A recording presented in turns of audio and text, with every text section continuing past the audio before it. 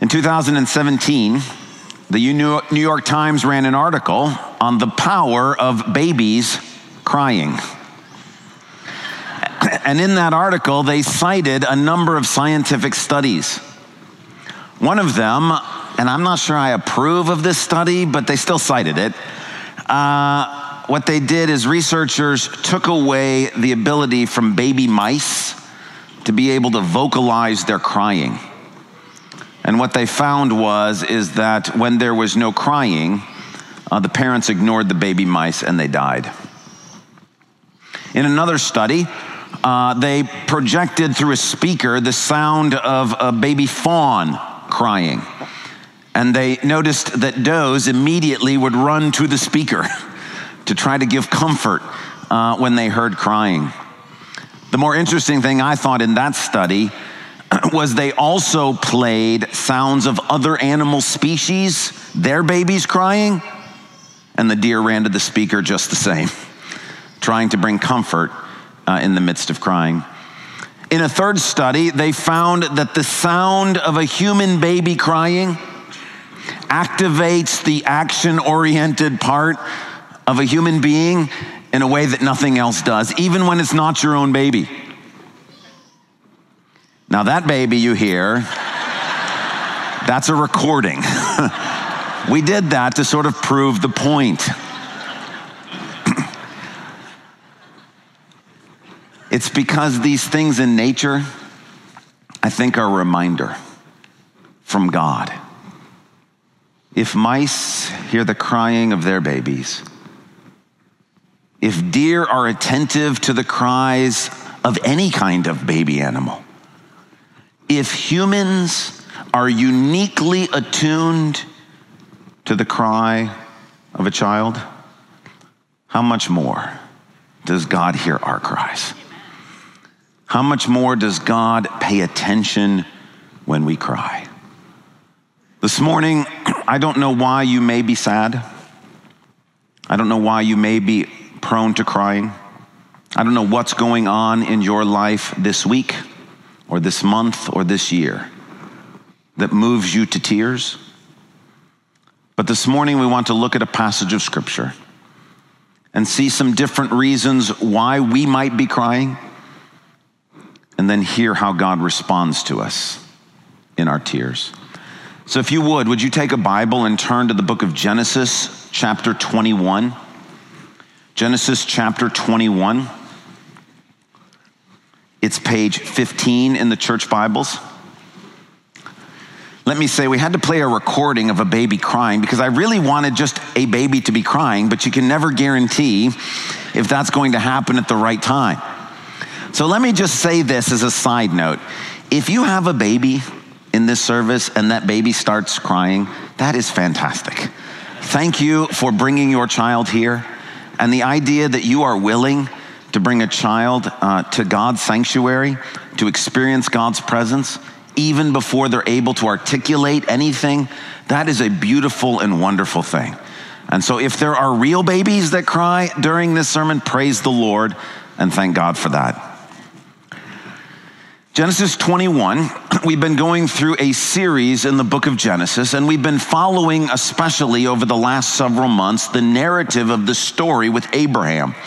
Starting in Genesis 12, we hear that God calls Abraham and wants to bless him and use him to bless the whole world. Well, when we get to Genesis 21, we have what we would consider a high point in the narrative. This baby Isaac that we have been waiting for, this promised miraculous child arrives. This 100-year-old man and this 90-year-old woman give birth to a miracle baby. In fact, not since the birth of Cain in Genesis 4 has God said to be so involved in the birth of a child. And in Genesis 21, this long-awaited baby, the one through whom the promises to Abraham are going to be fulfilled, is born. And the first part of Genesis 21 is the story of the birth of Isaac. The last part of Genesis 21 is also very important for Abraham's story.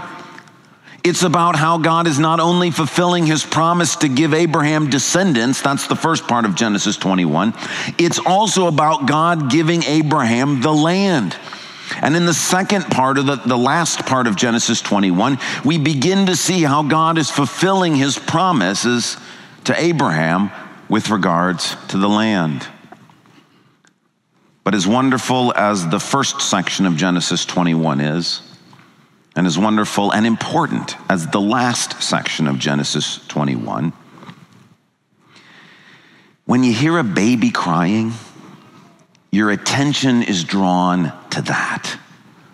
And our focus this morning is not on the birth of Isaac or God fulfilling his promises, thanks be to God, to Abraham with the land. It's on this middle section in verses 8 to 21. Where we get to hear the cries of those who are in pain and those who are in suffering.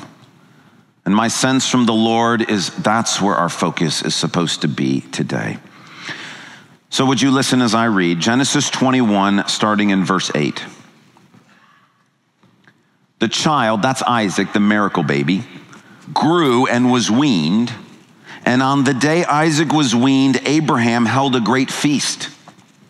But Sarah saw that the son, this is Ishmael, the son whom Hagar the Egyptian had borne to Abraham, was mocking. And she said to Abraham, get rid of that slave woman and her son, for that woman's son will never share in the inheritance with my son Isaac. The matter distressed Abraham greatly because it concerned his son. But God said to him, do not be so distressed about the boy and your slave woman. Listen to what Sarah tells you, because it is through Isaac that your offspring will be reckoned. I will make the son of the slave into a nation also, because he is your offspring. Early the next morning, Abraham took some food and a skin of water and gave them to Hagar. He sent them on her shoulders and then sent her off with the boy. She went on her way and wandered in the desert of Beersheba. When the water in the skin was gone, she put the boy under one of the bushes. Then she went off and sat down about a bow shot away, for she thought, I cannot watch the boy die. And as she sat there, she began to sob. God heard the boy crying, and the angel of God called to Hagar from heaven and said to her, what is the matter, Hagar? Do not be afraid. God has heard the boy crying as he lies there. Lift the boy up and take him by the hand, for I will make him into a great nation. Then God opened her eyes, and she saw a well of water. She went and filled the skin with water and gave the boy a drink. God was with the boy as he grew up. He lived in the desert and became an archer. While he was living in the desert of Paran, his mother got a wife for him from Egypt. Now in our passage, we've got two people crying. Ishmael is crying, and his mom Hagar is crying. Now, like we said at the beginning, the sounds of cries are powerful. They arrest our attention. But one of the problems with crying, especially crying babies, is that you don't know why the baby is crying. Is it hungry? Is it tired? Is it in pain? And actually the problem with, well, why is someone crying doesn't just extend to babies. Older children and even adults, sometimes we find ourselves asking someone or being asked by someone, why are you crying?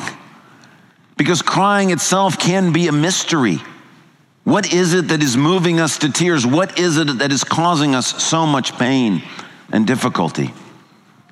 So let's ask this question of Hagar. Why is Hagar crying? Well, let's think about her situation. Hagar is living in Canaan, but she's not a Canaanite. She's Egyptian, which means she's not among her people. She has no biological relatives around her. She is a slave living in Abraham's household. She's been living with them for some time, but she has no extended family or relatives around her.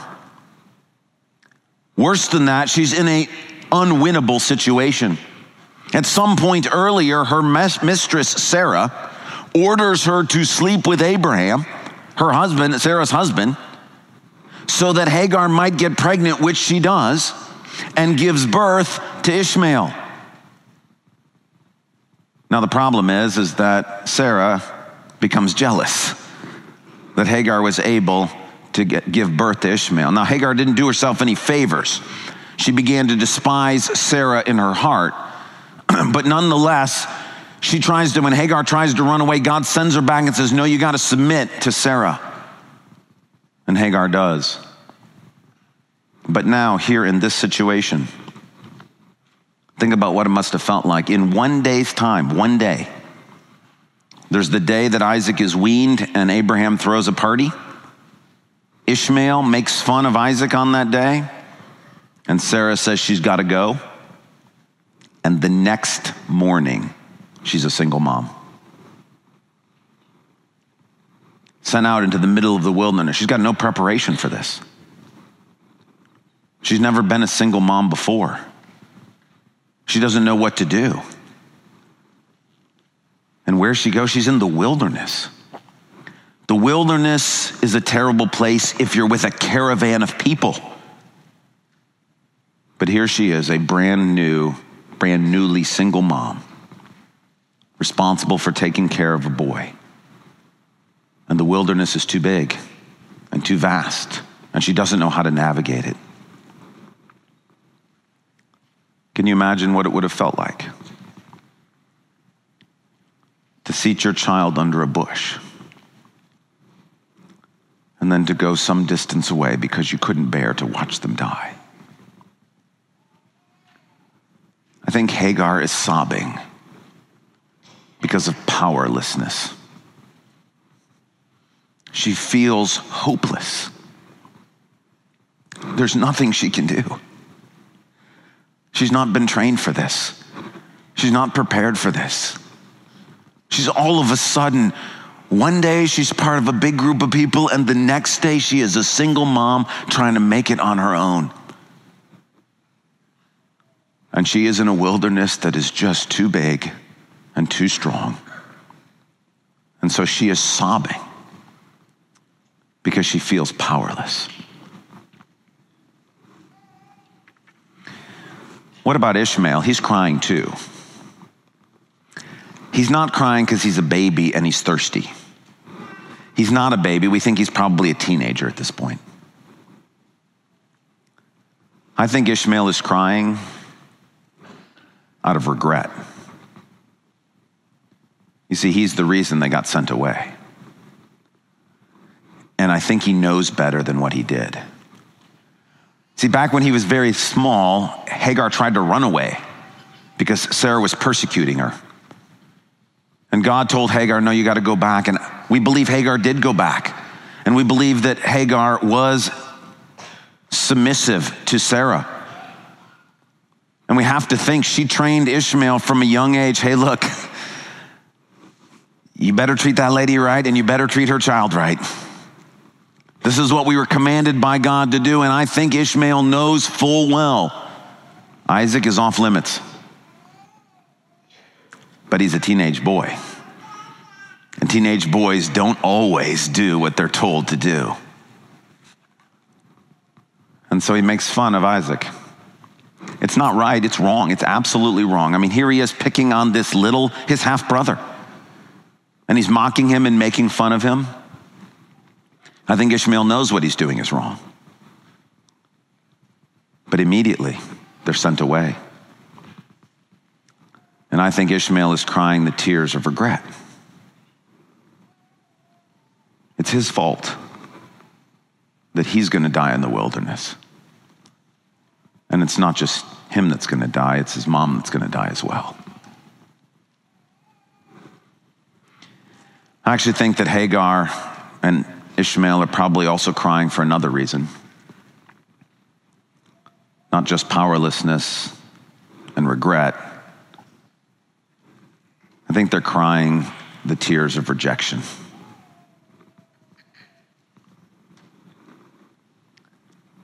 Isaac is a miracle baby. There's nothing Ishmael will ever do that will cause him to live up to miracle baby. I have to imagine that everybody wants to talk about Isaac. I got to imagine that a 100-year-old man and a 90-year-old woman giving birth to a baby, this is the conversation. The fulfillment of God right here as a child.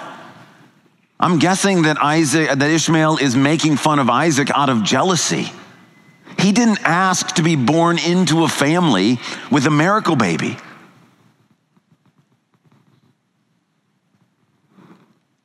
And Abraham is his dad. He doesn't have another one.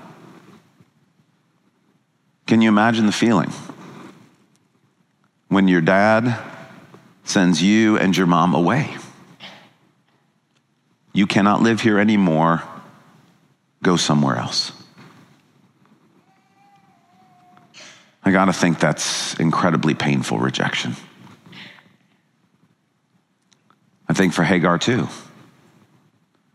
They're not her biological family, but she's lived with them for years. She's worked and served faithfully. She's even done things that nobody should ever be asked to do. And now in a moment's time, she's just simply sent away. I think these are the tears of rejection as well.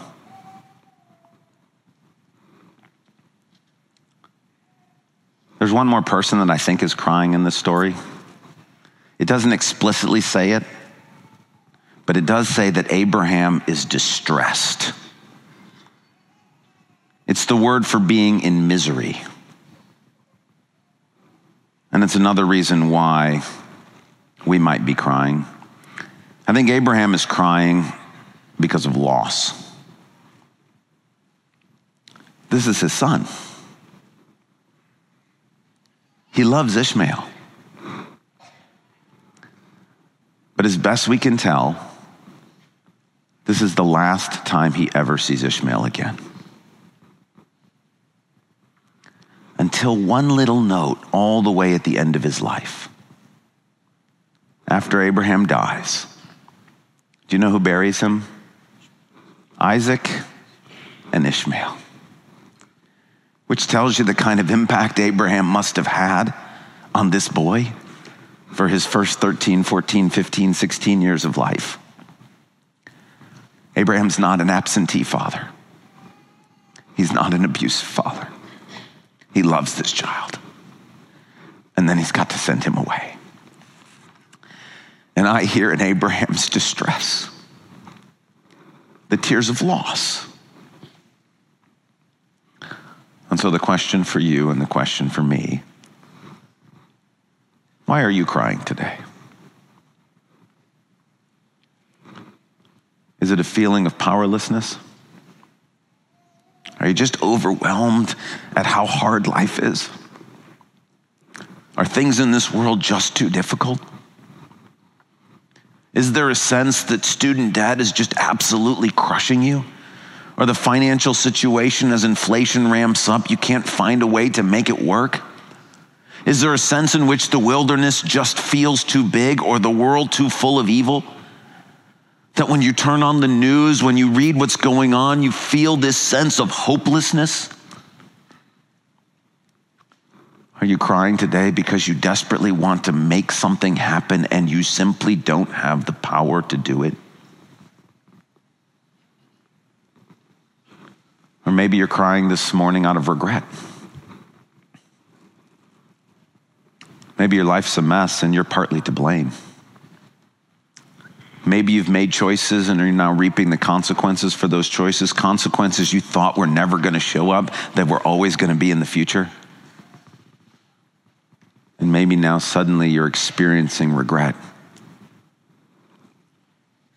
And your tears before you got here this morning or earlier this week were, how in the world did I ever do this? Why did I make those choices?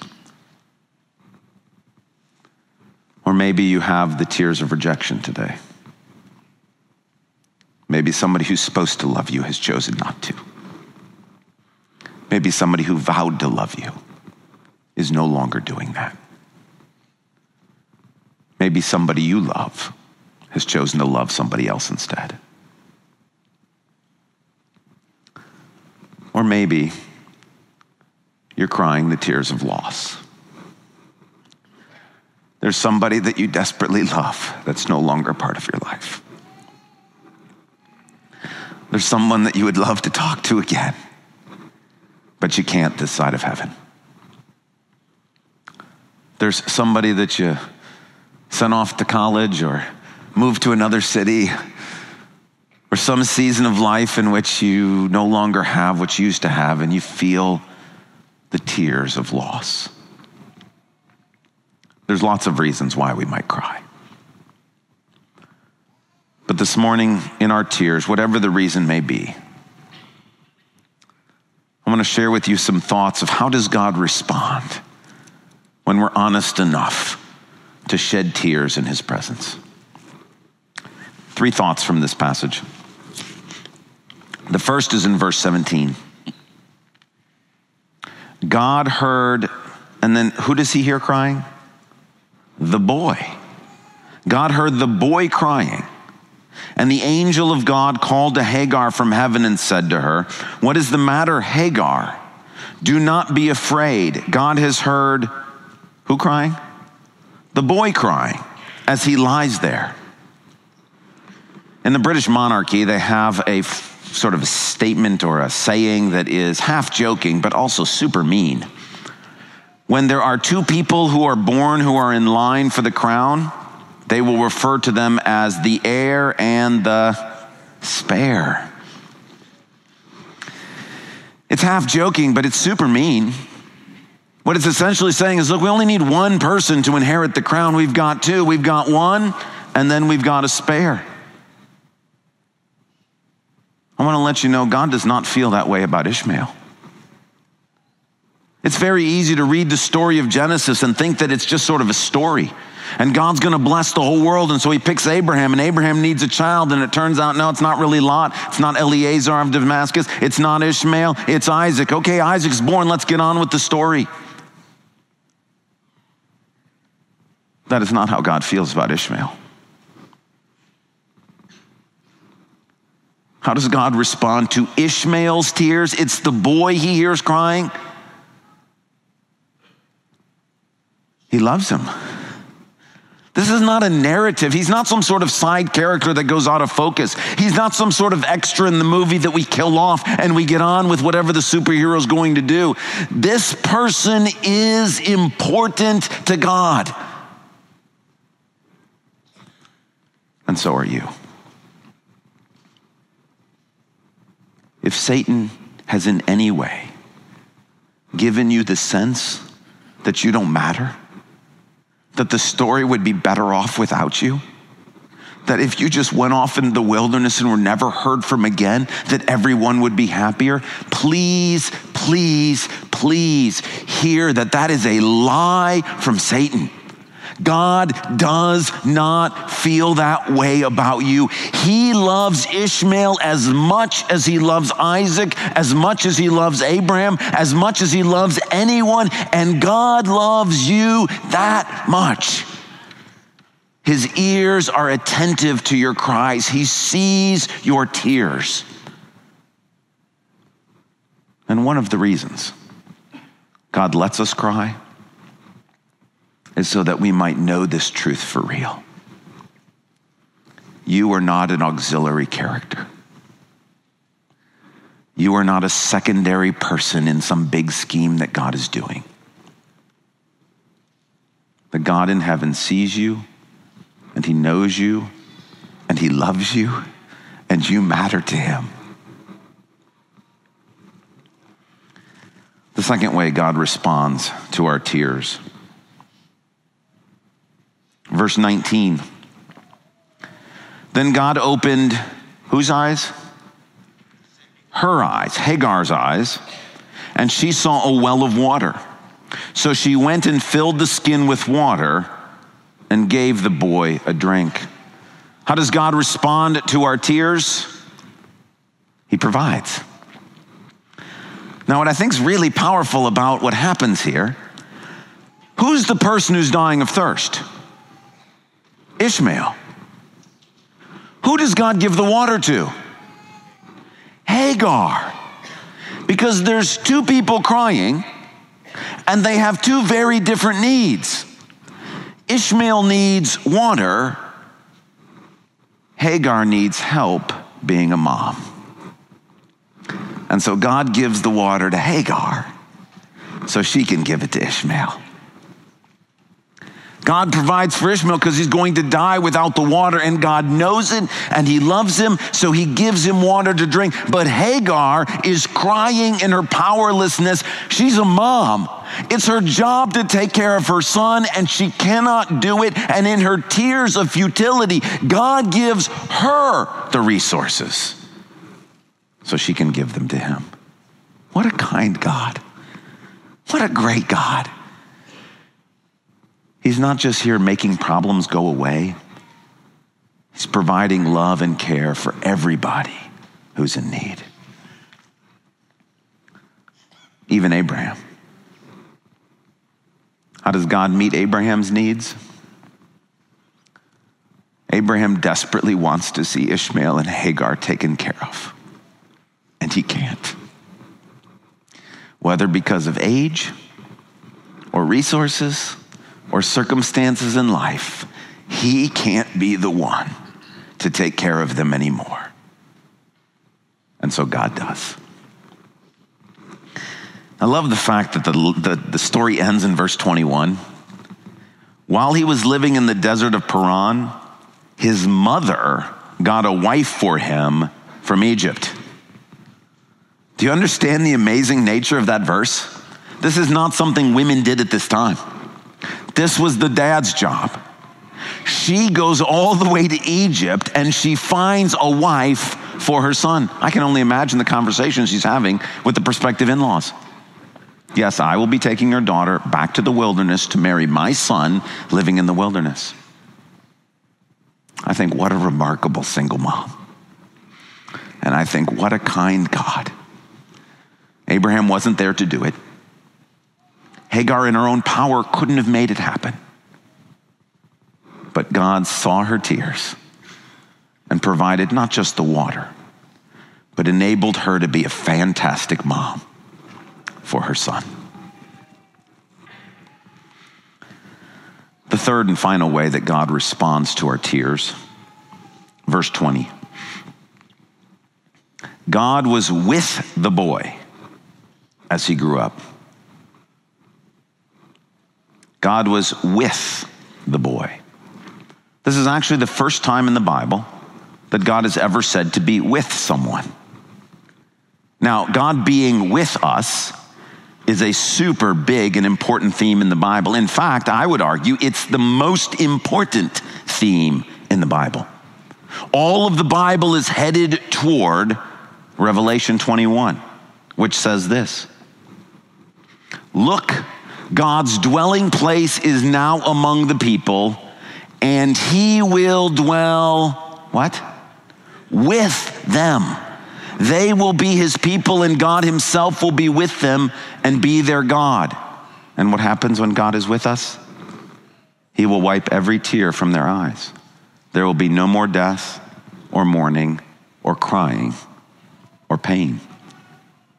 This is where all of history is headed, towards us finally being with God. And when we are with God, then God himself will wipe the tears from our eyes. Now you may think, great, sometime in the distant future, the tears will be gone. But what about today? What about the sadness that I feel right now? What about the sorrow and the loss and the longing that I'm experiencing here?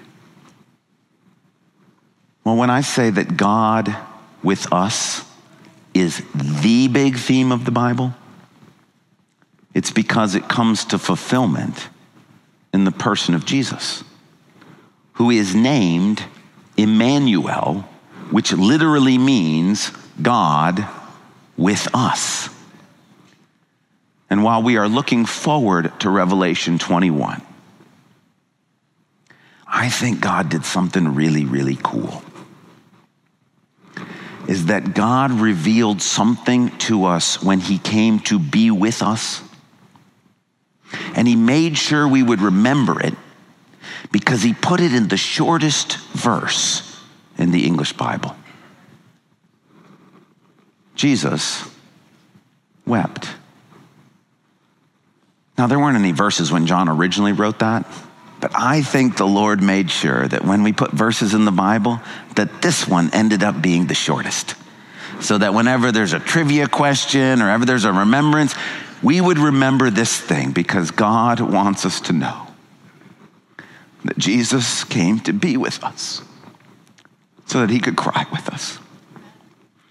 And even though this is the story of Lazarus dying, even though Jesus knows the future is good, he's going to raise Lazarus from the dead. He knows how the story turns out. He still cries. Why? Because he's crying with us. Because he feels our pain. He knows our suffering. He knows our sorrow. Revelation 21 is pure joy. But there are still tears now. And the kindest, most loving thing that God does for us in our tears now is he comes to be with us. That he cries alongside of us.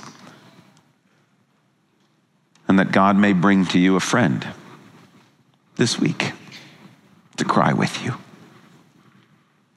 That God might bring a stranger who doesn't even know your situation to express something to you that you can empathize with and you can relate to.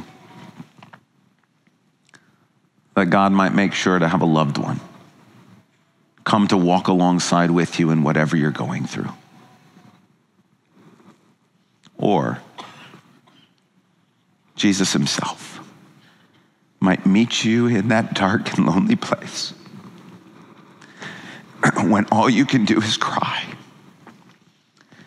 And he'll be with you to cry with you and to love you and to tell you you will never be alone. So here's what we're going to do this morning. We're going to spend some time crying.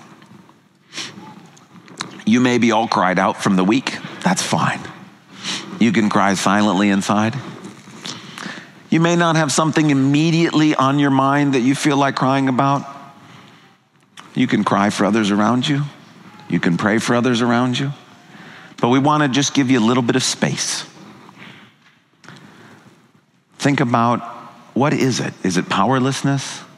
Are you feeling hopeless? Is there a sense of medical stuff that you just cannot conquer? Are there situations in life that are too much for you? Is it regret? Is there something you desperately wish you could undo? Is it rejection? Are you feeling cast out, alone, betrayed? Is it loss? God will see your tears. And so we want to give you a chance to simply cry them.